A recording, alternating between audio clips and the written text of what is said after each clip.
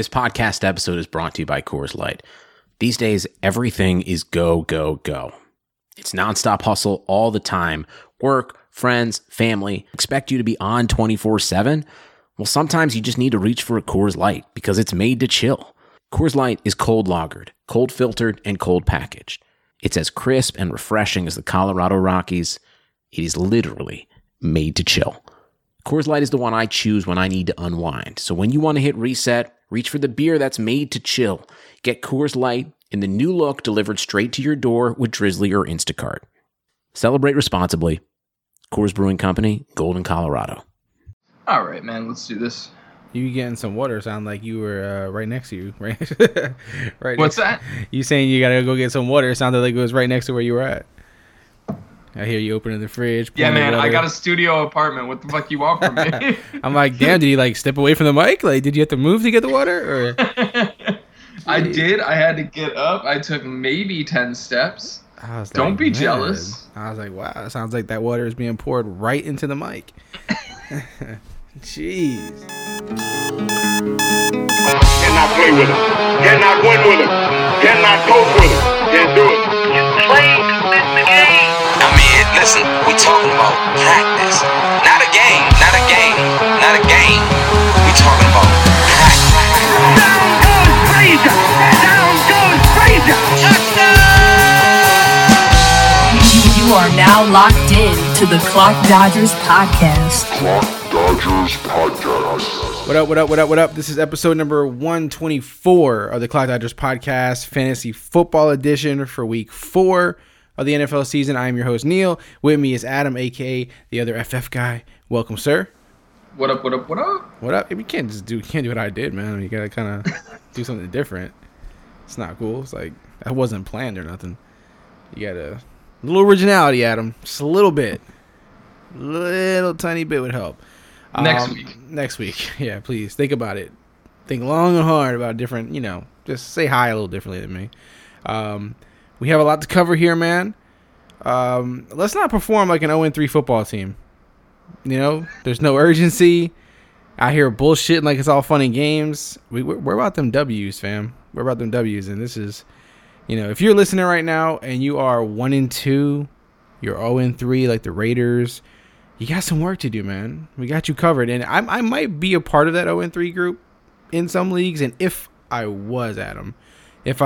did happen to be a part of that group, which I won't acknowledge if I am, but if I was, I'd have to ask the people in that league to stop sending me weak-ass trade offers like I'm desperate, you fucks.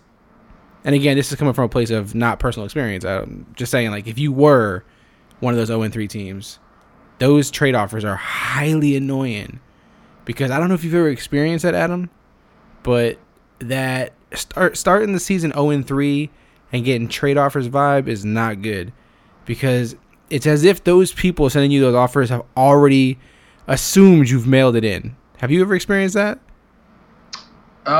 No.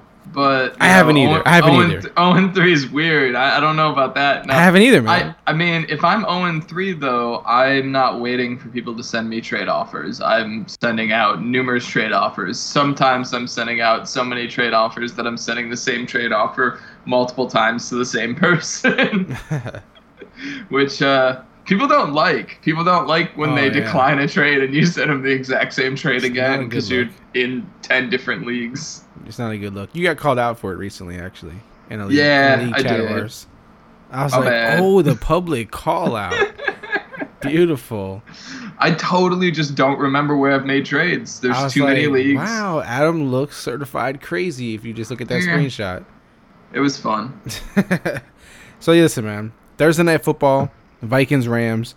That's much better than last week's game, which we didn't even really want to talk about. So for those who hate starting players on Thursdays, you're insecure about it, whatever your little personal issue is with it, you have a lot of options here, and I'm not shying away from any of them, Adam. In my opinion, I'm all systems going on all these guys. Are you with me on that? Do you have any reservations about any of these guys? Anything freaking you out? Anything you're scared of? Talib, the Rams lost Talib to the IR, so that opens up some things for the Vikings to be a little less worried. But is there any guy that you're like, worried about in this game, or are you kind of, because these are some pretty good offenses, even though the Vikings struggled last week a little bit, but are you concerned about any guys in these games, or are you kind of just good with everybody that you should start? Not really. I mean, I feel like these two offenses are kind of similar in the sense of, like, you can trust their wide receivers that we've grown to trust. Like, the Rams are basically funneling all their targets through Woods and Cooks and through Kupp. And for the Vikings, I mean, the amount of targets that Adam Thielen's getting, he's leading the league in targets in a year where Michael Thomas has 38 receptions. Like, it's wild the amount of targets that some of these number one wide receivers are getting. And Thielen he's demanding that target share. So, I mean, Thielen, Diggs, the trio in LA for the Rams, I feel like you have to start all five of those guys. Gurley's obviously a must start. I mean, I guess the only one that would be really like a question mark would be Kyle Rudolph. Question mark if you start like Dalvin Cook. Like those are the only real question marks, and that's if Dalvin Cook plays, which on the short week I'm not sure he's going to. Yeah, if he doesn't play, I mean, do you have any? Would you start Murray against this Rams defense, or would you rather not? I mean, kind of as like a what the heck flex, but especially after last week and them just totally just having the bottom fall out against the Bills of all teams. Like I couldn't really trust Murray. I think it would be a situation where I would play him if, no other option felt good on my team, but I'm not liking it. Yeah, that's one situation I definitely don't want to be a part of is Murray. I've never been a fan of the guy, so especially when you leave the Raiders, man, I can't be just out here rooting in these streets for you. So, so I mean, Murray against the Rams, I wouldn't be a fan of it. Again, like you said, everyone's situation is different. If you're kind of backed into the wall, it is what it is. But I wouldn't be, going into it excited. But other than that, there's not really too much storylines to get into with these two teams. Like I said, the Rams lost Talib, which opens up some things for the Vikings wide receivers. But the Cook situation is one you got to monitor. Obviously, like you said, with it being a short week, I don't even know if he does come back, how comfortable you feel at this point. But, that's really, we covered the basics on that one. One of the big headlines, speaking of, hurt running backs, is Rex Burkhead. Patriots running back Rex Burkhead, which I know a lot of people had high hopes for Rex. They seem to every year, especially since he became a Patriot. This obviously, clears a little bit of this backfield up for us, I guess, in a shitty kind of way. No one wants to see, a player get hurt, but it does open it up for Sony, James White. I don't know if you like anyone else back there, but those are the two that come to mind instantly. Rest of season, Adam, in PPR, which one of those two guys do you want? And I know you can want both, but I'm just saying if you had to choose one. Yeah, in PPR, I still want James White. I mean, I feel like James White's role is locked in. We know what it is. He's going to get roughly 40 to 50 receptions on the year. I mean, I feel like from a role standpoint, James White's role is locked in. Now, at this point, there's only one other role, which is the every down runner who, can be on the field often enough that he's on the field in passing situations as well, but is kind of their quote-unquote workhorse, which the Patriots never really have. But down the stretch, I mean, they always seem to run the ball more. And Sony Michel is he's won the war of attrition. There's nobody else left there that's relevant. So, I mean, the Patriots backfield kind of ends up being like this every year, where it's not super productive when there's a ton of different people all vying for touches, but as soon as those touches kind of filter down to just one or two guys, then it becomes valuable. And yeah, I think Sony Michel has potential down the stretch here to become super valuable. Congrats, Sony. You have won the backfield by default. I don't know, man. Like, I feel like James White gets so disrespected.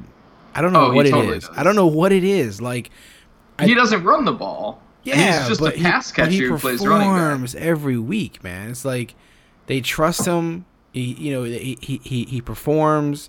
I just don't get why, for some reason, in fantasy circles, people just don't have faith in him. Like they always want the other guy to like be a thing. You know what I mean? Like they wanted Rex to be a thing. They wanted Sony to be a thing. It's like, why don't you ever want James White to be a thing? Like, why don't we ever want him to get more targets or more love or just, respect for what he's already done and, kind of what he's been doing. I just feel like he gets slighted. No, and he's done this each of the last 2 years, and every year he goes at the end of fantasy drafts. I love adding him late in PPR leagues because he's just that guy who, when all your other running backs fail, you can slot him in and feel confident that he's going to have a high floor just from the amount of receptions that he's going to get in that offense. Exactly, yeah. So the Rex situation will open up a little more for him. It makes Sony, like you said, interesting. We'll see if he can hang in for a whole season, man. We'll see if he can, stay away from injuries, if he can stay productive. But I know a lot of people are going crazy for him this week. This is kind of, everyone's kind of ramping up, trying to either trade for him or they're finally, excited that they feel confident in starting him. So we'll see how that goes. But also staying on the Patriots really quick, you got Edelman coming back next week, right? We still don't know the Gordon situation. Have they committed to using him yet? I don't even know if they've said they're going to start him or anything. But I'm curious. We kind of all know what Edelman is. As long as he's something similar to what he's always been. And a lot of people have been high on Hogan, especially while Edelman was gone and all this stuff. But with Edelman coming back, Gordon possibly playing, hopefully soon, hopefully this week even, how do you feel about Hogan going forward? Because, Hogan's been inconsistent sometimes, right? And, he hasn't exactly, crushed it while, these opportunities have been there for him.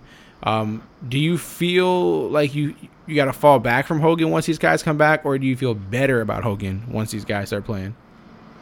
Yeah, so far Hogan has had one reliable week of the last 3, and honestly, the other 2 weeks has basically been non-existent out there. But with Julian Edelman coming back and, the potential of what Josh Gordon could be in that offense being there, I think it's going to be a situation where the rising tide lifts all ships, and it's just going to be a better offense. And, the Patriots have lost 2 of their first 3 games. This is kind of unprecedented.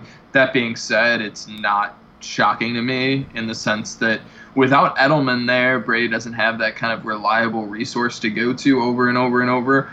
And as he's getting older, his depth of target is probably getting minimized a little bit. So having that reliable guy there all the time is probably even more valuable than it's ever been. And that's just kind of how that offense is designed. It's designed through the slot. And Chris Hogan hasn't been able to step into that role well. But when you're able to bring Edelman back and put Hogan back at his natural outside role, and then potentially you're either going to have Josh Gordon or Dorsett on the other outside, which Dorsett's looked really good through the first 3 weeks, honestly. So regardless of whether it's Gordon or Dorsett, I think you just run into a situation where the offense is just overall going to flow better, and it's going to be better for Hogan owners. If you own Hogan in fantasy, he's not done what you want him to do through the first 3 weeks because potentially you've started him all 3 weeks. Hopefully you only started in the first 2 weeks and were able to get off from this past week. That all being said, moving forward, I don't think you could sell the guy. I think he's going to sit on your bench for the next week or 2. But hopefully as this offense starts to gel, he too starts to pick up. And his touchdown ability is still there. He showed it by catching 2 in 1 game. Having guys that can do that are huge for fantasy. So I think he's just a hold and wait at this point. Yeah, it feels like all the Patriots are, and it's like, like you said, the tide, raising all the ships. The only problem with that is then you don't know what ship to use.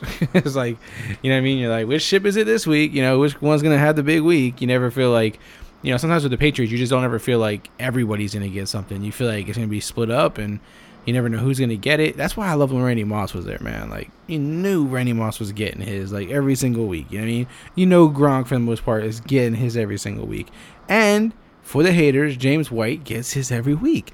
But these wide receivers, man, it's like you never know. I don't know. It's fun, like you said, for the offense, and to think that, hopefully it gives them the ammo, to push forward. And I kind of feel like some of my fantasy teams are the Patriots, man. Starting off a little slow, but it's okay because we've been ready for this. We were preparing. You have some teams that are 1 and 2 as well? Maybe, maybe. Maybe we got some. Maybe we have Edelman. You got some wins. I got some teams with Edelman on my bench. I got some teams where Aaron Jones was on the bench. I got some teams where Ingram was on the bench. We prepared for this moment, man.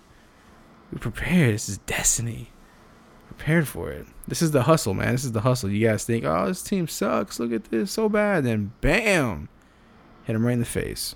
I'm telling you, Adam. I'm telling you. Someone else that is risen is Baker Mayfield. Our boy Baker Mayfield. Yeah, and, it's sad because that means who is not playing, Adam. Yeah. If Baker plays, who's not playing?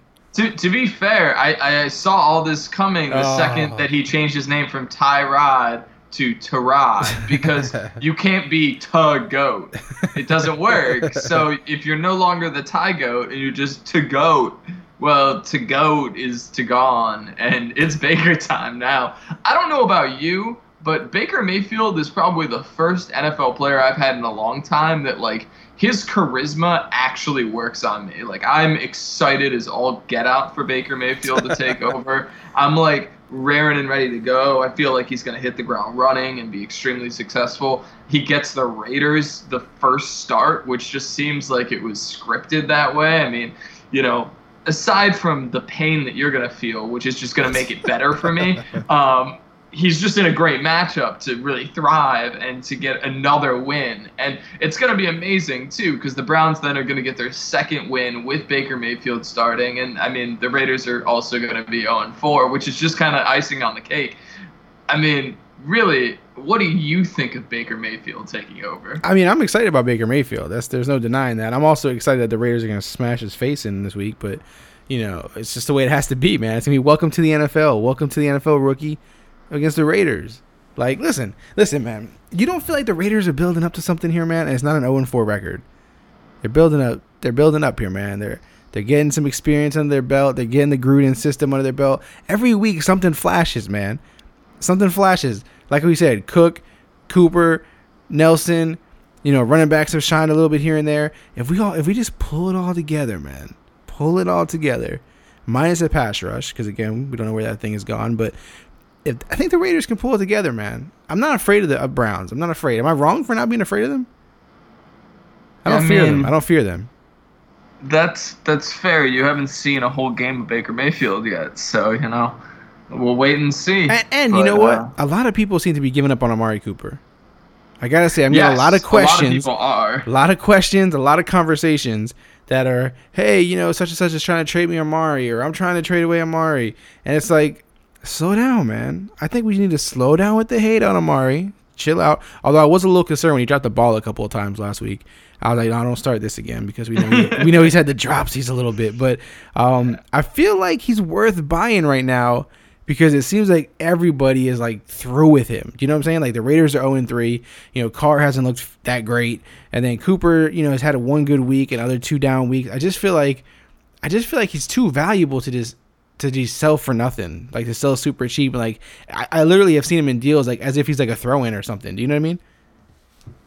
Yeah, I don't know, man. I'm really afraid of what's going to happen to the Raiders when they're 0-4, 0-5, 0-6, you know?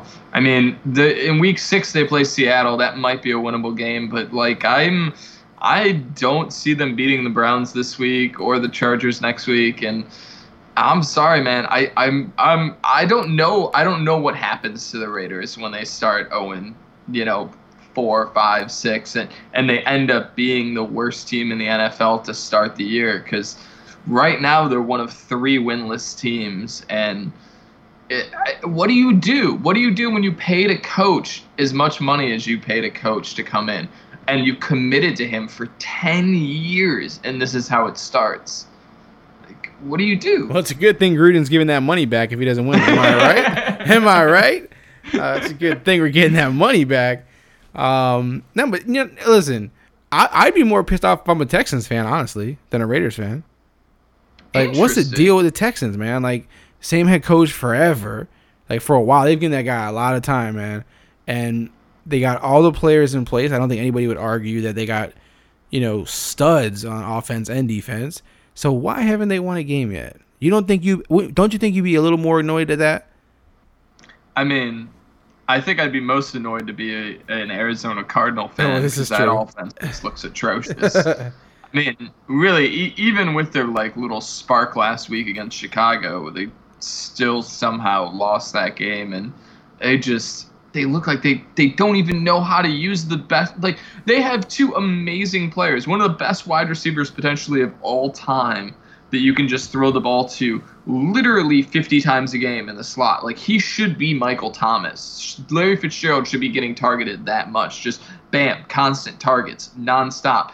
And you have David Johnson, potentially the best running back in the NFL, or at least likely the best receiving running back in the NFL, and you're not even targeting him. I read a ridiculous stat on Twitter. I mean, I don't recall who posted it, so this is not my research that came up with this, but I thought it was mind-boggling that right now Buck Allen has had more targets than David Johnson through 3 weeks. Like, the ineptitude of that offense to not use their playmakers is just astounding to me.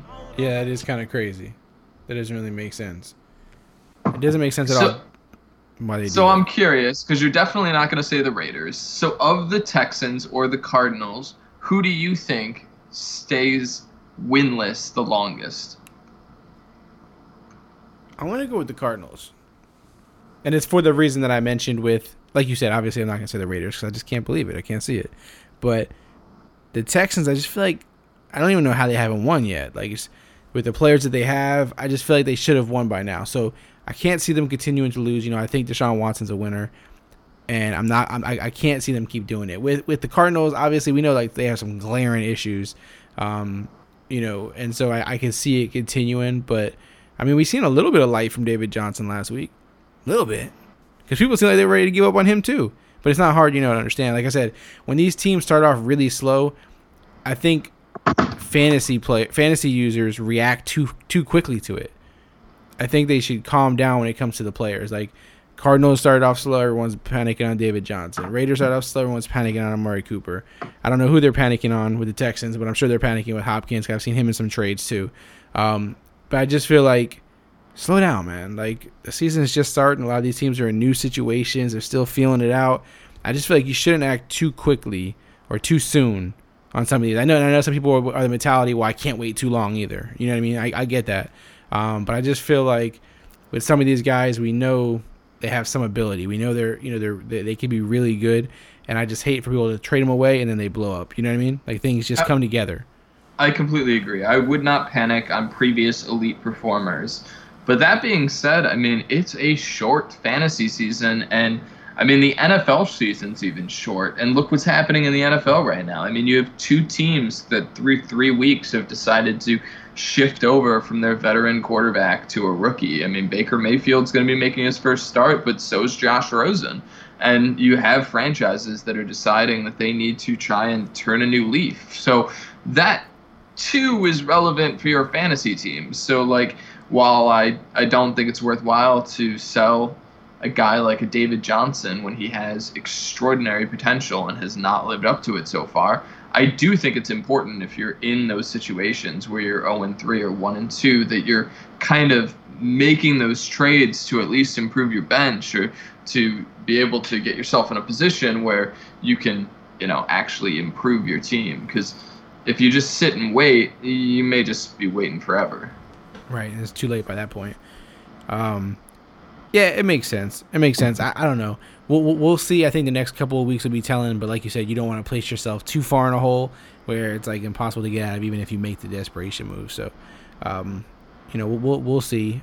Someone that did make a big time move, called their own shot, was tired of the lack of production. Titans wide receiver Rashard Matthews, man. I mean, you spoke about this on off the air before we came on here, but he asked for his release from the Titans. It sounds like you know, he's just upset due to the lack of targets, and that it seems like they're going to release him. I don't know if it's been like 100% confirmed or just what he's been told or whatever the case is. You know, I have to assume he'll get a shot somewhere. I think it's, you know, kind of obvious. I don't think anyone. I don't know why the Titans have moved away from him, but I don't think, you know, he's dead in the water. So, as far as Rashard Matthews is concerned, Adam, do you think he's a sneaky kind of pickup at this point, or do you think he's not worth the shot? I feel like obviously, you know, it matters if you have a deep bench, and, you know, he may be on everyone's teams already anyway, but is he a guy you would target right now to kind of, you know, stash for some upside, or is he a guy that you're like, you know, if the Titans don't want him, I'm good right now? I mean, I don't know. He just signed an extension before this year, so It's a really odd situation. I don't know that the Titans are just going to let him walk. I mean, I understand his frustration. He's only been targeted 6 times through the first 3 weeks. I mean, that's atrocious. When just this past season, he was their best wide receiver. and they seem to continually want to funnel targets towards Corey Davis, which I'm sure as a veteran probably doesn't make you feel good. So, I mean, I guess I get it from his standpoint of wanting to just, be utilized, but ultimately, I mean, it's really going to depend on, first and foremost, if he's able to get released, and then where he ends up. I mean, it's so funny to me because I wouldn't be shocked if he ends up as like a New England Patriot, and the Patriots end up destroying the rest of the season with this ridiculous receiving core that they've just built because other teams don't know how to utilize their talent. But yeah, I mean, I guess it's really going to depend on where he ends up. If I have him, I'm not cutting him, but I'm probably not out there actively pursuing him. I mean, if he goes to a good situation, it could be phenomenal, but I think that there's a much greater likelihood that he just gets stuck on the team that he's on right now or gets cut and nobody else wants anything to do with him either, just because the fear of, I don't know, the issues that might have transpired to cause the situation to be where it's at right now. Yeah, that's always one of the worst things when like a guy isn't being used. You're like, okay, this is already bad. Then he gets cut, and you're like, okay, cool, maybe there's hope here. And then he gets picked up by someone that's like, no, not that team of all teams, not them. It's like, man, like the Patriots, like you said, that would be interesting, man. Imagine they did that. Like, I mean, not even for fantasy purposes, but just imagine they retooled that wide receiver group like that. That would be crazy. But yeah, I mean, we'll see what happens with him. It's at least, it's something interesting to kind of keep an eye on. But like I said, it sounded like.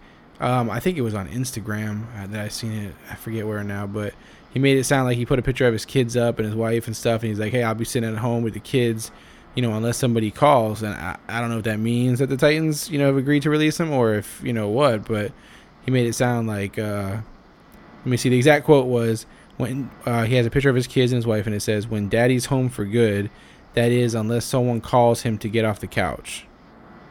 So, yeah, he's basically holding out for a release or to be traded. Yeah. So it'll be interesting to see how it plays out. But I don't know, man. When teams hold on to players that don't want to be there, it's always weird to me. Like, what is the point of this? What is the point of this, Adam? What is the point of this? That's how I feel with Le'Veon Bell. Let's get him on a roster. Exactly. Look, I want to jump to some listener questions. I got a bunch of questions that I'm curious what you think about them. I want to see what your take is on some of them. The first one is from Bomb Squad 92. He says that he got offered Devontae Adams and Amari Cooper. Here we go to Amari Cooper being thrown in trades for Mike Evans. He says, what do you think about that? I'm thinking no because I'm skeptical of Cooper. It's like nobody trusts Cooper at this point. Like, this is one of those situations where like Adams and Cooper before the season for Mike Evans sounds ridiculous, right? And here we are 3 weeks in, and now we're like, oh, no, it's not ridiculous. Like, I don't get it, man. 3 weeks, I think it's just too quick to get like that about it. But what do you think? I would probably agree with that. I mean, I think that Evans so far is the wide receiver 2. I expect he comes down to earth a little bit, but probably still finishes as a top 10 wide receiver, I would say. With that in mind, Devontae Adams at this point, let me see. I think I'm pretty sure he's in the top 12 amongst wide receivers at the current moment. Yeah, I mean, he's 10th. So you're not really taking that big of a drop-off, in all honesty. And with that in mind, like, I'd be comfortable with taking the risk and just, like, seeing what Amari Cooper can do. Because at the end of the day, most of the time I like going the opposite side of a 2-for-1. But Cooper was somebody who we drafted because he was going to be getting a really large target share, and he's gotten a fair bit of targets through the first couple weeks. So, that last week game of all the targets shifting to Nelson doesn't seem like that's going to be the trend moving forward. I'd take the pair. Yeah, see, that's what I would too. It's not like, to me, it's like easy for me. And of course, I know I'm a Raider fan, so I'm a little biased, but I just feel like 3 weeks isn't enough to totally shift me off my axis that I was on before these games were played. You know what I mean? Like, it just isn't enough. So, like, to me, this is an easy one for me. I would definitely do that trade. So hopefully he accepts that. But I understand if he's afraid of Cooper, man. It is what it is, I guess. Someone named John kept this short, easy and simple here. Galladay or Lockett to start? Just for this week or this rest week. Of season? This week. Just for this week? Yeah. Lockett's getting all kinds of love these days, man. I know, but Galladay is too. No. Well, yeah. See, people had share. more hype on Galladay though coming in. Yeah. People were like giving up on Lockett. You know what I mean? Now It's Lockett true. has come to life, man. Well, not having Baldwin there is huge. I was gonna say crazy what opportunities will do, right? Yeah, of course. Targets mean everything. Yep. I mean, I feel like you can't go wrong with either. I'd probably steer towards Lockett, actually, just because of the situation, being what it is. They're both in situations where they're going to get a good target share, but I think that Lockett's targets are probably a little bit more reliable. I don't know, though. I mean, that one's tough. Which side would you take? I don't know, man. Like, again, Galladay, man, when you watch him play, I'm like, man, that is a beast right there, man. Like, he just looks so dominant. You know what I mean? Like, you watch him and you're like, how did they not throw the ball to this guy last year at all, really? Like, they barely used him, it felt like. And meanwhile, he's looks so good out there. And what's kind of surprised me more is he's getting a lot of targets. Like, it's not like, he gets one pass a game or two passes a game and he makes the most of it. I feel like he's getting more targets than I even assumed. Because, we know there's so much offense, in Detroit and, wide receivers that are already there. And I just didn't expect him to get as much, I guess, right away. And he's doing that. And so it's kind of like before you didn't know if it was going to be Tate and Jones and like, which one was going to have the big game. Now it's like, is it Tate? Is it Jones? Is it Galladay? Like, it literally could be any of the three or two of them. You know what I mean? Like, I don't know. Like you said, the thing is Galladay has more competition, but at the same time, when you see him out there catching the ball, man, it's like, this guy's good. This guy's real good. So I think it sounds weird, but I think Galladay is safer for some reason. I just feel like he's safer. He's performed better so far. Yeah, I feel like he's a safer play, even though Lockett is, you feel like he's the only guy there, or, one of the only guys there with Baldwin out. But I feel like Galladay is the higher floor to me in this question. Yeah, it's really close. So, yeah, I would lean Galladay probably. But again, if you can get both in your lineup, hey, more power to you. Here's something that's interesting that I just tried to look it up because I was curious. As far as how they're targeted, Galladay's seen 28 targets to Lockett's 17 through the first 3 weeks. So that's pretty interesting, seeing as, Galladay's in a situation where you would think that he has targets getting spread out to more individuals. But being in a higher volume offense and being the number one targeted player on that offense makes a huge difference. Yeah, he's been getting targeted a lot. That's what I'm saying. It's interesting stuff. Yeah, actually, no, I want to actually cement it in agreement. I think I would go Galladay, thinking about it more, definitely. It's about time you agreed with me on this show. Hey, you convinced me. It's about time. Also, Bomb Squad had another question. He said, do we think that Devonta Freeman makes a comeback to relevance following this injury, or do we think it's going to be kind of rough sledding for him the rest of the year? No, I think he makes a comeback to relevance, but I think that relevance is like a, decent RB2, and Tevin Coleman falls into the same range. And from week to week, each of them have RB1 potential and potential to kind of be just a flex. But yeah, I think that, it goes back to kind of what we expected at the beginning of the year, but maybe a little bit more evened out between the two of them. Yeah, just kind of temper it. So, yeah, he should come back. He should be relevant, but just kind of don't get crazy about it. Let's see what else we got here. Hama88 says, I'm dying at wide receiver. Someone offered me Watkins, Amari Cooper, and Deshaun Jackson for Devontae Adams. Should I do it? Wow, that's a heck of a package. Yeah, run through the three with me again. Watkins, Sammy Watkins, Amari Cooper, and Deshaun Jackson. High risk, high reward. Yeah, it depends how bad you're hurting at wide receiver. If you're hurting so bad at wide receiver that if you get rid of Adams, all three of these guys go in your starting lineup, I think you have to do it. Yeah. It's a lot of risk, a lot of potential reward. But when you say you're dying at wide receiver, it makes me feel like how do you say no to this one, right? I guess it feels like you're getting a lot there. And if you're in a horrible situation, and it's one of those situations, maybe you're one of those 0-3 teams. Maybe you're 1-2. Maybe your wide receivers look really bad and you're concerned. And I could definitely see this making sense for that player. Again, man, Amari Cooper just getting thrown in deals. Like it's exactly. Tossed and in a lot of times if you see a 3-for-1, it's like, two decent players and somebody who's a throw-in, or one really good player and two throw-ins. But this is three solid assets. Like, Sammy Watkins has had some big games already this year, and Amari Cooper had one big game, but I mean, he had a big game. So like, these are guys who have production, like they have capabilities. So I would do it. Exactly. Yeah, I agree. I would do it also. A lot of trade questions, man. Would you rather move Chris Thompson and Burton? So you're definitely moving Chris Thompson and Burton, right? For either Cup and Doyle or Aguilar and Doyle. Whoa. Aguilar. And I can't keep Chris Thompson. Yeah, that's where I'm at. I'm like, I'd rather keep exactly. Chris Thompson, but I guess I really weak at wide out. They said they're really weak at wide out. I take Aguilar over Cup because that's what this question comes down to. So Aguilar over Cup. Yeah, again, a lot of people seem like they're hurting their wide receiver, man. What's going on here? How's everybody hurting their wide receiver? Interesting. I wish I was in those leagues. Supposed I'd be to be so making many some trades. Yeah, exactly. I'm dying at running back in all my leagues because I draft wide receivers a lot. Yep.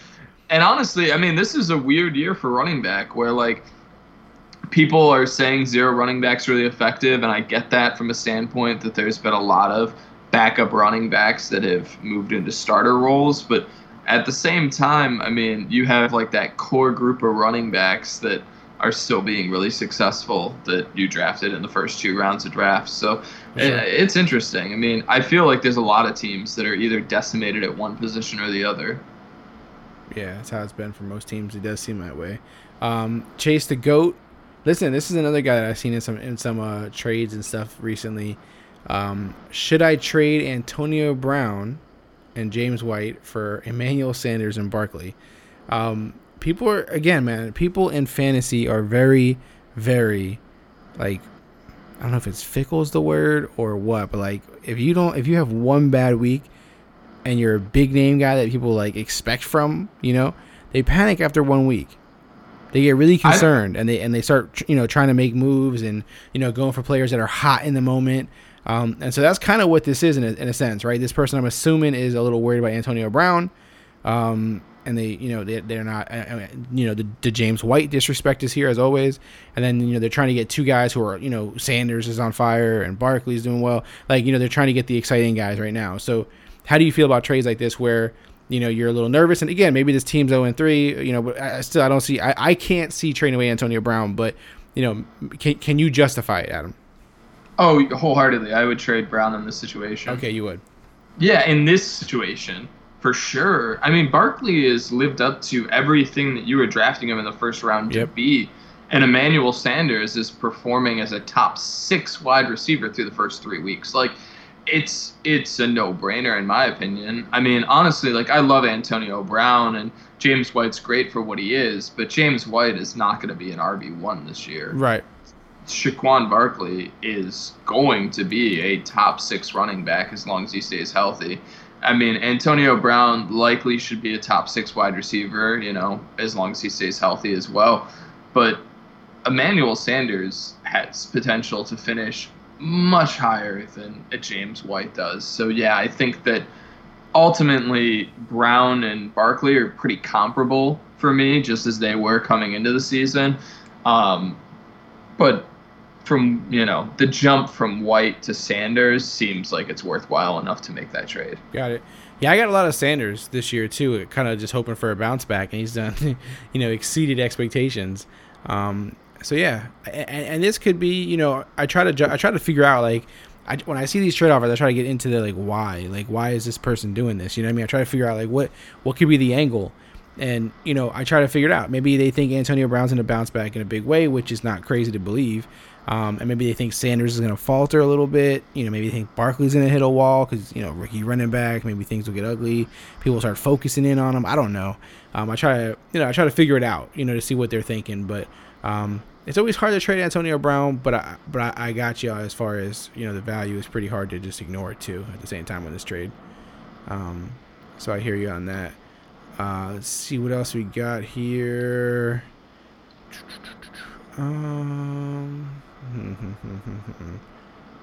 A lot of the same names pop up in a lot of these things, man. What do you think about Geronimo Allison, man? You think a lot of people are throwing Adams in deals because they're afraid of him? No, I don't think that that's necessarily the case. I mean, I think that Geronimo he's shaping up to be that, second wide receiver in the Packers offense as opposed to Randall Cobb. Like he seems like the more likely one of the two. And Aaron Rodgers has supported 2 top 24 fantasy wide receivers in the majority of his seasons. Now, with him injured this year, I don't know if he will produce that this year. But ultimately, I think it's just, latching on to Rodgers. And Allison's been solid. So I feel confident if you have him, but I think you might be getting a little overvalued at the moment. Yeah.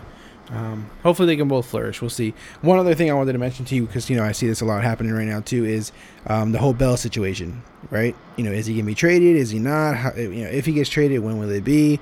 Where will he go?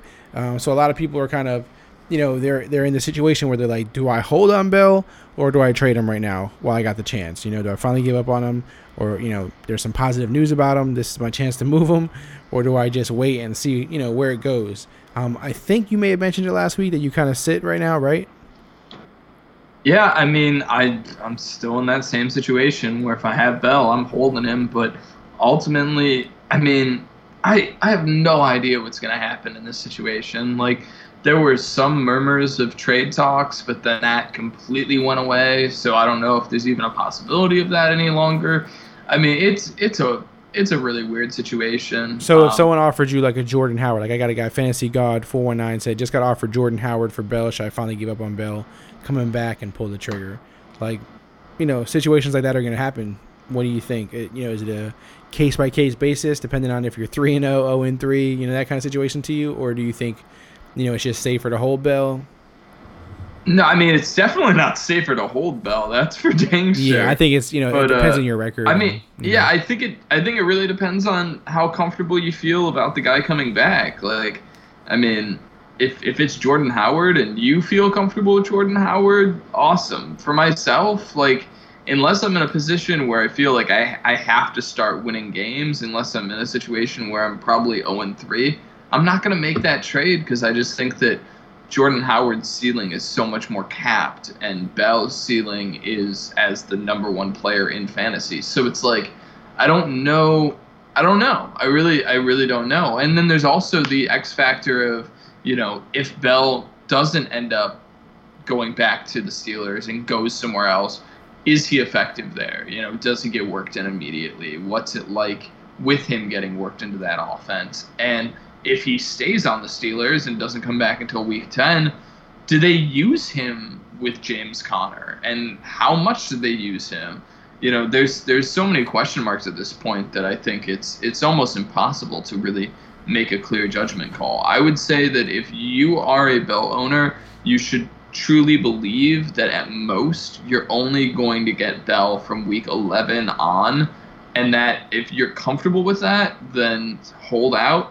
But if that makes you completely uncomfortable and you hate the idea of having that guy on your bench until then yeah, make the trade. Yeah, for sure. And man, at this point, can we beg the Steelers anymore to just trade this dude? I don't even get what they're doing at this point. I'm lost, man. If you want the guy, are you gonna pay him or no? Because if not, this isn't gonna change for any reason at all. So what are we doing here exactly? What is this game that we're playing? You know what I mean? I just don't get it. I'm sure somebody's offering them something okay for Bell, and I know they're kind of playing from a disadvantaged spot at this point because Bell hasn't returned and teams know that. But at the same point, I just don't get what they're trying to accomplish. It's just weird all around from a team dynamic, from just distraction. I just don't get it. I don't get what the point is on holding on to this and kind of dragging it out. But, you even see guys now saying, James Harrison was on ESPN talking about, if I'm Bell, I just return, I practice all week, and then on Saturday I say, something came up, I can't play. And, just keep doing that every single week. You know what I mean? So you're showing up, you're getting paid, but then you say, I got this injury, I can't go in, can't play Sunday, it's if people are going to start talking like that and kind of throwing this out there, just move on. Just move on instead of, dealing with all this drama around your team. I mean, I just don't get it, Adam. You want him to get traded to the Raiders, right? I might be taking this a bit far, but I truly think that Le'Veon Bell thinks that he's doing this in protest.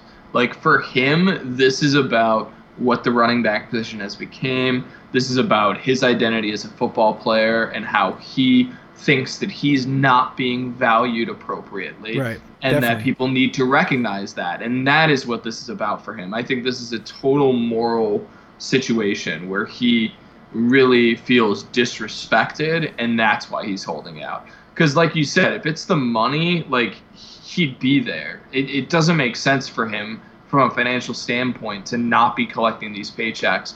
And it doesn't really improve your value in the trade or in like the free agent market, especially if he gets traded. Because what's going to happen when he gets traded is the reality of positional value is going to come into play. And the Steelers are going to give him up for like a 4th-round pick or something. Right. And when everybody in the league sees that, then when he becomes a free agent next year, A, the team that traded for him is going to basically get first dibs to make him an offer. And B, the rest of the league already knows what the price point has been set at. You know, it's been set by that trade. Of course, it's not in dollars, it's in picks. But that being said, they have an idea as to how the rest of the league views him as an asset. And I think it's only going to hurt his availability as far as getting the money that he thinks he deserves. This is out there, but I think that there is a scenario where Le'Veon Bell never plays football again. That'd be crazy. It'd be really sad. It'd be really, really sad. It would be like a pride ego thing. You know what I mean? Like, you know, well, yeah, but it's not even necessarily pride and ego, because I think that that's kind of placing judgment upon it. What it comes down to is it's a man who plays a position that right now is not getting paid in comparison to his counterparts. You know, if you look at him amongst wide receivers, he's not being paid like an elite wide receiver, which is what he thinks he should be valued as. If that's what this is all about for him, and if he's in protest to that, and if the only way he's coming back is if he gets paid like that, we might not see Le'Veon Bell play again, because he's not going to get that. No, yeah, and I get that, and I want him to get whatever he wants, and I'm cool with him protesting it, but, like, at what point do you go, like, do you go past, like, the point of no return? Do you know what I'm saying? Like, where you're not ultimately going to get what you want, and it's not fair and it sucks, but like, what are you hurting in the end game? Do you know what I'm saying? Like, you never playing football again isn't really good for anybody. It's not good for you. It's not good for your family. It's not good for your children, your children's children. Like, it's just not the best way to go about this. Do you know what I'm saying? So, like, they were offering him $14 million for the franchise, right? Is it that he didn't want the 1-year deal? I mean, they were offering him a full contract with like $14 million a year, they said, right? So if you never get that again, you never get that offer again at that price, was it worth it? Do you know what I mean? I wholeheartedly agree. Yeah. Was it worth it? That's something you just got. That's a personal decision, like you said. Like, if that's worth it to you, if the overall, you know, morals and your stance was more important, and that's what you value, man, you got one life. I guess, you know, it's worth it to you. But at the end of the day, I don't know, man. Sometimes money's a weird thing when it comes to thinking about like your children's children and like, you know, who you can set up for life, and you just wonder. I mean, I don't know how much he's made already. I haven't looked into it, but I'm sure he's made plenty. But you know, this was the cash in. This is a big moment. You know what I mean? And so I just feel like, man, how, you know, if you're splitting these little hairs, and you may never get this from anyone again, like, was it worth it? And that's just what I hope he doesn't lose that opportunity. Do you know what I'm saying? Oh, I agree. I hope he doesn't either. Yeah. So so bounce over from this end. Foul or no foul? Let's just start it, because the question I have for the first one, the first statement is, Le'Veon Bell is traded sooner rather than later. Foul or no foul? I'm going to say foul. I think that if he was going to get traded, it would have happened pretty close to when they started saying that there were trade talks happening. I think that more likely than not, there's not as much demand as the anticipation was going to be, and it's potential that the Steelers are looking for, you know, a 2nd or 3rd round pick, and they're only getting offers that are 4th round or later. I mean, I don't know at this point, but from what I've seen, there hasn't been any traction, it seems like. That being said, I'd love for him to end up somewhere else as early as tomorrow. So he gets another opportunity. A team gets a new asset. James Conner's already rose to the occasion for the Steelers. Like, it seems like it's a win-win for everybody. It's a win-win for fantasy owners too. So that's what I hope to have happen. But based on everything we're seeing, I'm not optimistic. Come on, man. Somebody step up and pay that price.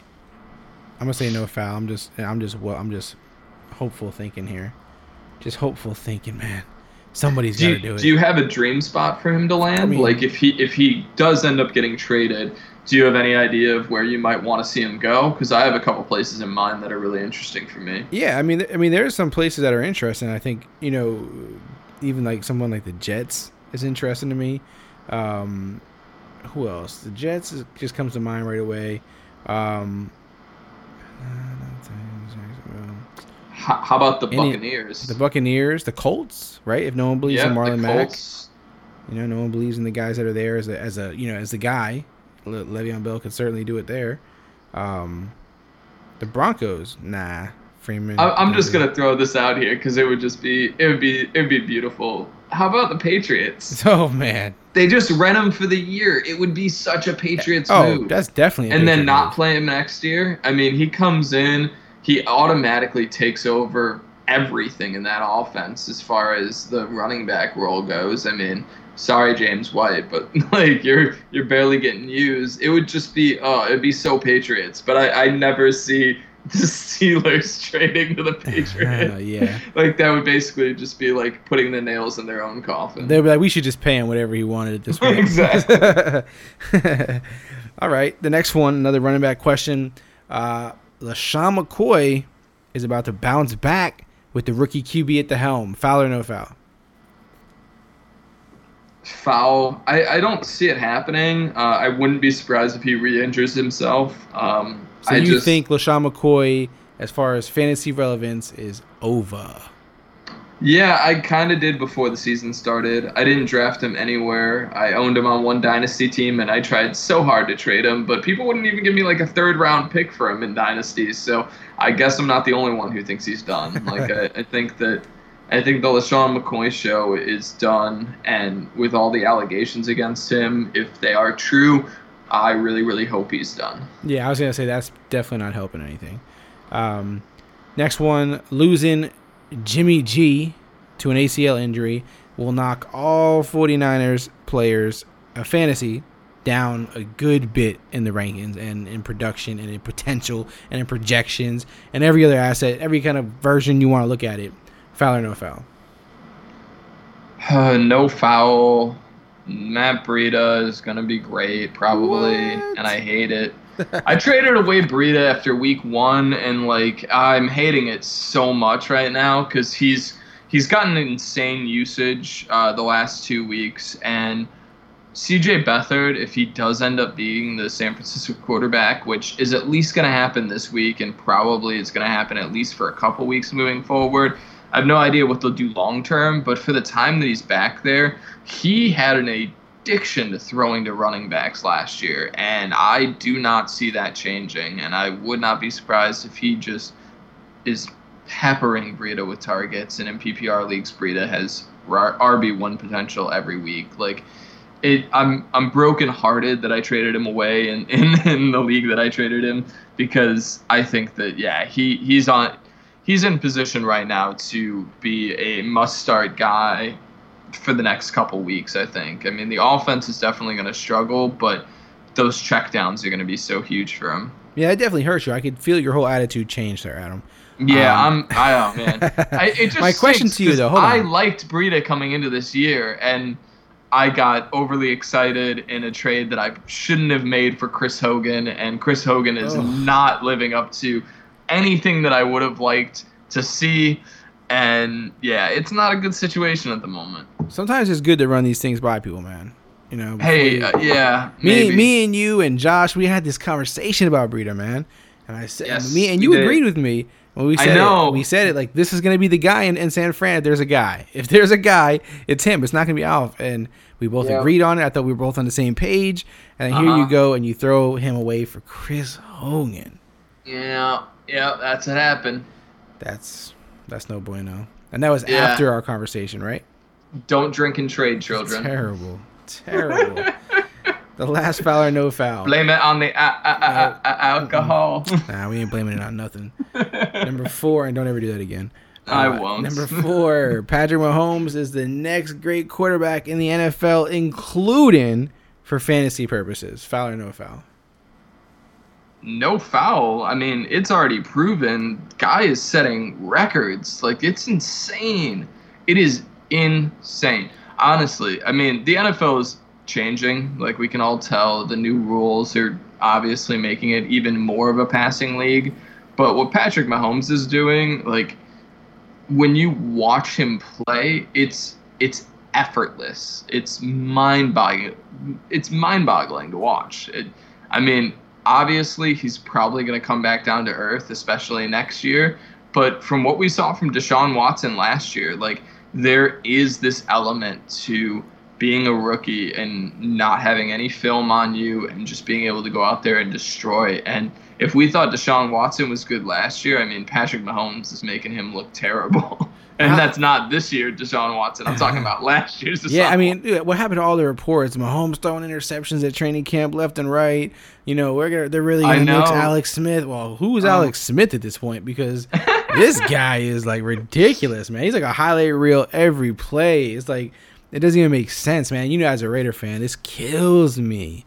This kills me to see this in Kansas City. 13 touchdowns through 3 weeks. It's just mind-boggling. But like you said, man, when you actually watch him, right? Forget the stats. When you watch him and you see some of the stuff he's doing, and like you said, it's effortless. It's like, it doesn't even make sense, man. Like that one play where he scrambled and like turned, man, it was ridiculous. The throw he made, like, it didn't even make sense. It wasn't even like, if you put stuff together and said this was gonna happen, like, nobody would believe you. And like, he just made it look so easy. It was like incredible.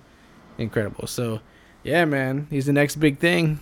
It's hard to argue. And again, like you said, Deshaun Watson had a big year last year, you know, caught everybody off guard. He was doing a lot of amazing stuff too. And then this year he's had a little rougher. You know, so it's not crazy to think that, you know, Mahomes will have this crazy good year and then next year not suck, but, you know, come down some from this high that he's on right now. But it's really cool to see, man. It's cool to see young guys come into the league and do stuff like that, even if they're on your, you know, the rival of your team, your favorite team and all that good stuff. But he's good, man. He's good. How much has, you know, the way he's, you know, shocked us or surprised us at this point, how much has it elevated other Chiefs for you? Like, has it changed a lot for you, or do you feel like, well, I already like Kelsey, you know, I expected him to do good. I already liked Hill. I expected him to do good. Like, has he changed anybody else on that team a lot for you, or do you feel like, you know, those expectations have kind of stayed the same, just Mahomes has gone up?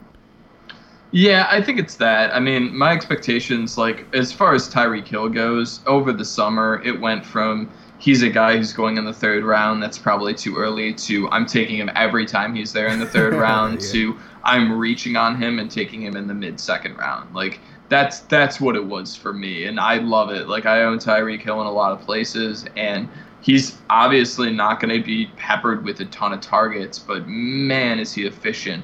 And just his ability to have these huge fantasy performances is just huge.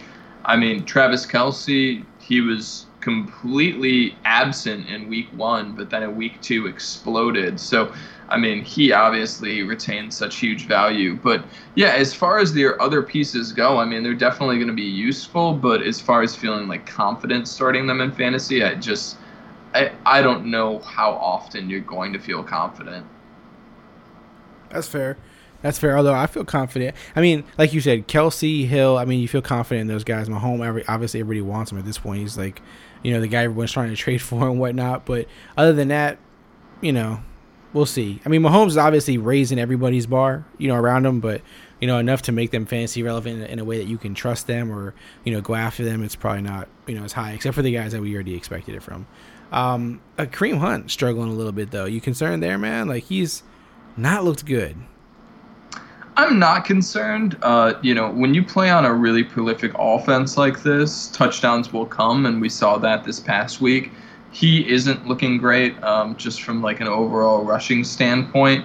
That being said, though, I think that if they start utilizing him a little bit more in the passing game, that we'll run into a situation where ultimately it's again kind of that rising tide situation. Yeah. Like, I don't know if Kareem Hunt is going to be as good as people drafted him to be, but I think that he's going to be a reliable RB2 who you start week in, week out still. Yeah, not a bad buy low if you can get him at a cheaper rate. Yeah, depending how cheap, yeah. Yeah. Definitely not going for Amari Cooper prices yet, but keep the eye out for it. Maybe you will. All right, man. It's show and tell time. Man. I got a news story I want to share. This happened a couple of days ago, I think, but I'm just talking about it now. But I want to hear kind of everybody's take on this. So, of course, you know, holler at me, tag me on Twitter, Instagram, whatever, at Clock Dodgers. I want to hear your opinion on this. And Adam, I want your opinion too, because I'm curious to your reaction to it. So recently, I don't know if you've seen this story or not, a gentleman by the name of Steven Bellissimo, I hope I'm pronouncing that name correctly, he turned 100 years old, Adam, which is a big deal, right? It's a big deal. 100 years, it's a long-ass time to be alive. You know, it's definitely a milestone to hit. And Steven is a big Chick-fil-A fan, right? Visits Chick-fil-A frequently. I think it was daily. I don't know how often, but I think it was pretty often. And Chick-fil-A offered him Chick-fil-A for life for free. For life. That's for hilarious. Free. So I'm curious. Do you feel like, you know, this is truly a great, brilliant gift from Chick-fil-A, or do you think this wasn't like thought out long enough? Because it's coming across a little grimy when I think about it. I mean, he was excited. He was like, "Oh, you know, I never seen this coming. Like, this is one of the greatest gifts I ever could receive." And I'm like, "Yeah, it's cool. I mean, if you like Chick-fil-A, that's awesome. But like for life, when you're 100, I mean, who knows, right? You never know. Not saying I'm not putting a timer on this guy, but I'm just saying, how do you feel from like Chick-fil-A's perspective? Like, could you have done this if you were Chick-fil-A's representative? Could you be like, yeah, let's give him Chick-fil-A for life? Like, that makes lots of sense. Or would you be like, no, we can't do that. We can't do that at all. No, this is awesome. This is great publicity. I mean, you're talking about it. This is true. So obviously it's effective. This is true. And I mean, often these companies will give lifetime supplies to people or things where they get a card and they can go anywhere and they never have to pay, and it gets no publicity. But this one's getting a ton, apparently. So they're doing something right. I mean, honestly, hats off to you, Chick-fil-A. Great marketing scheme. I'll be one of the few people to say it. I think you're the most overrated fantasy. Most overrated fantasy. Those words are just like they're set to go back to back in my mouth. They're like, ingrained in your fantasy. mind, man. I know. Overrated fast food place, though. I don't know about you, but Chick-fil-A has always been so hyped up to me, and every time that I've gone there, it's been such a letdown. No, you're definitely wrong. You're definitely wrong. Well, number one, you're chicken tenders central, and yeah. I would argue that they do not have that good of chicken tenders. They're not bad, but they're not like. No, I'm not crazy about the chicken exciting. tenders. I'm not crazy about the chicken tenders. I just get the chicken sandwich, spicy chicken sandwich. You get a chicken sandwich, Mr. Yeah. Chicken Tender? Yeah, man. Yeah. It's just a piece of chicken with bread. It happens. It happens, Adam. But listen, their customer service is elite.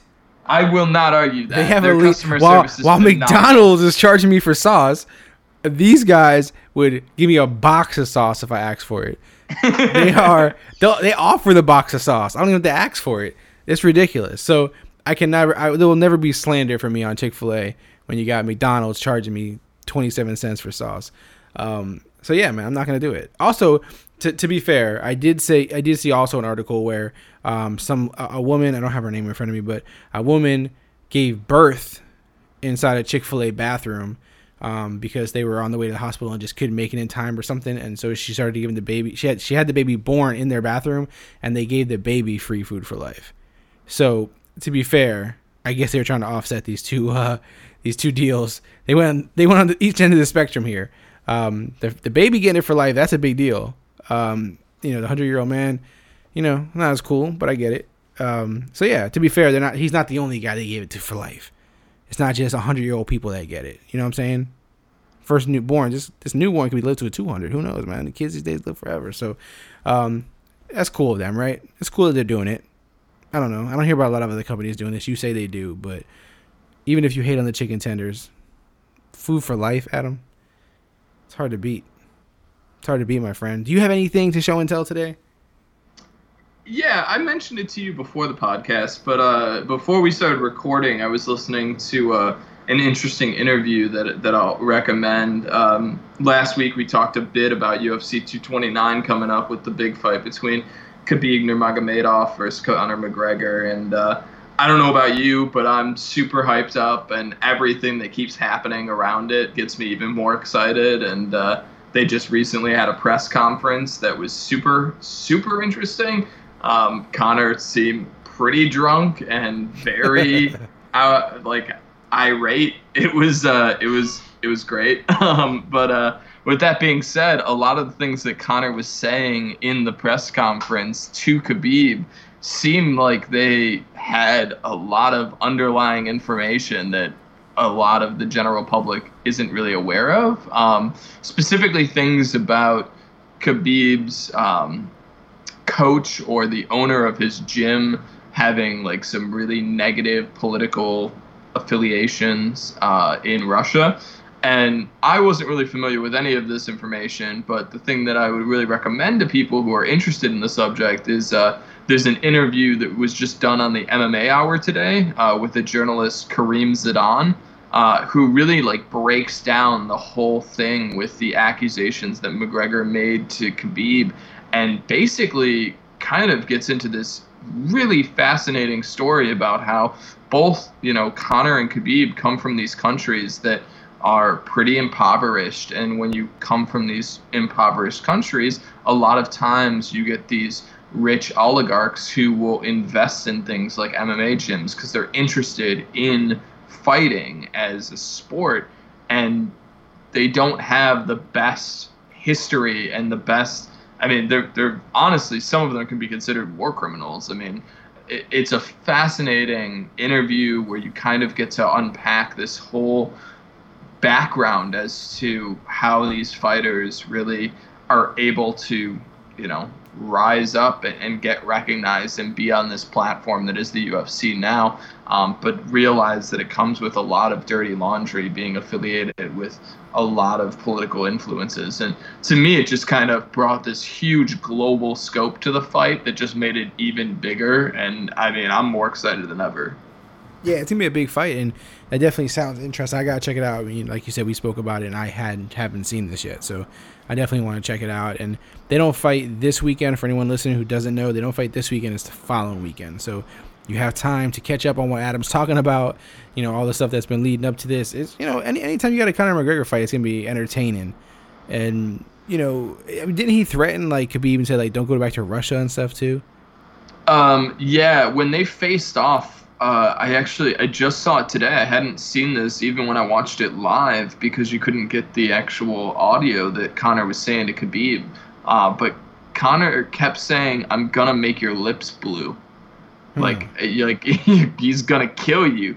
And honestly, it was kind of crazy in the actual press conference that they did. When Conor was talking about the incident in New York when he threw the dolly through the bus window, he first stated that the first thing that he did was he showed Khabib his hands because he wanted to make it clear that he didn't have a weapon on him. But Conor went on to say that if Khabib got off that bus, that Conor would be in a jail cell right now and Khabib would be in a morgue.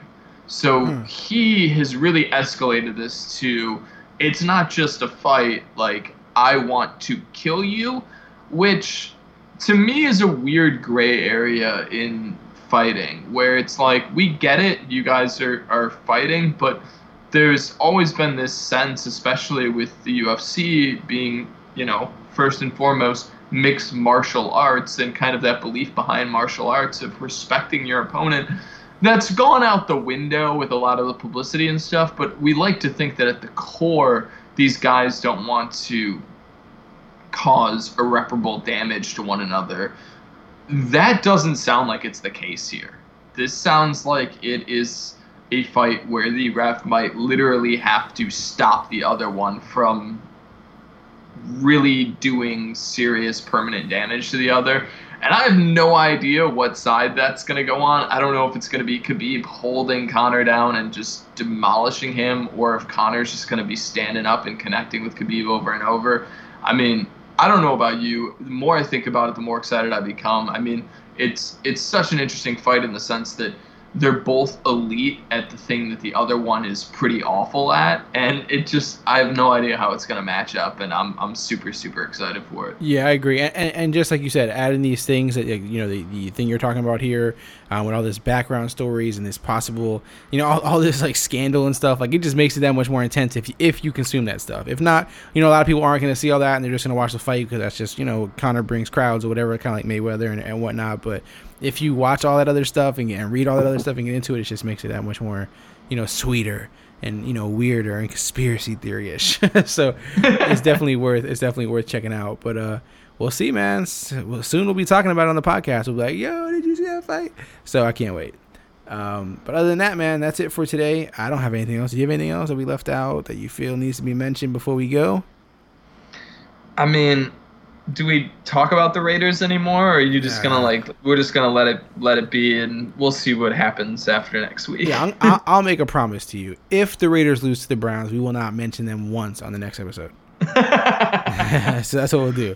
So, I'm not allowed to mention them. Yeah, I guess you can, but I can't respond, so don't ask any questions. Can't talk about Baker Mayfield leading the Browns to their second win after being you can talk about them. Unable to get 2 wins in the past 2 seasons. You can talk about them. I cannot respond.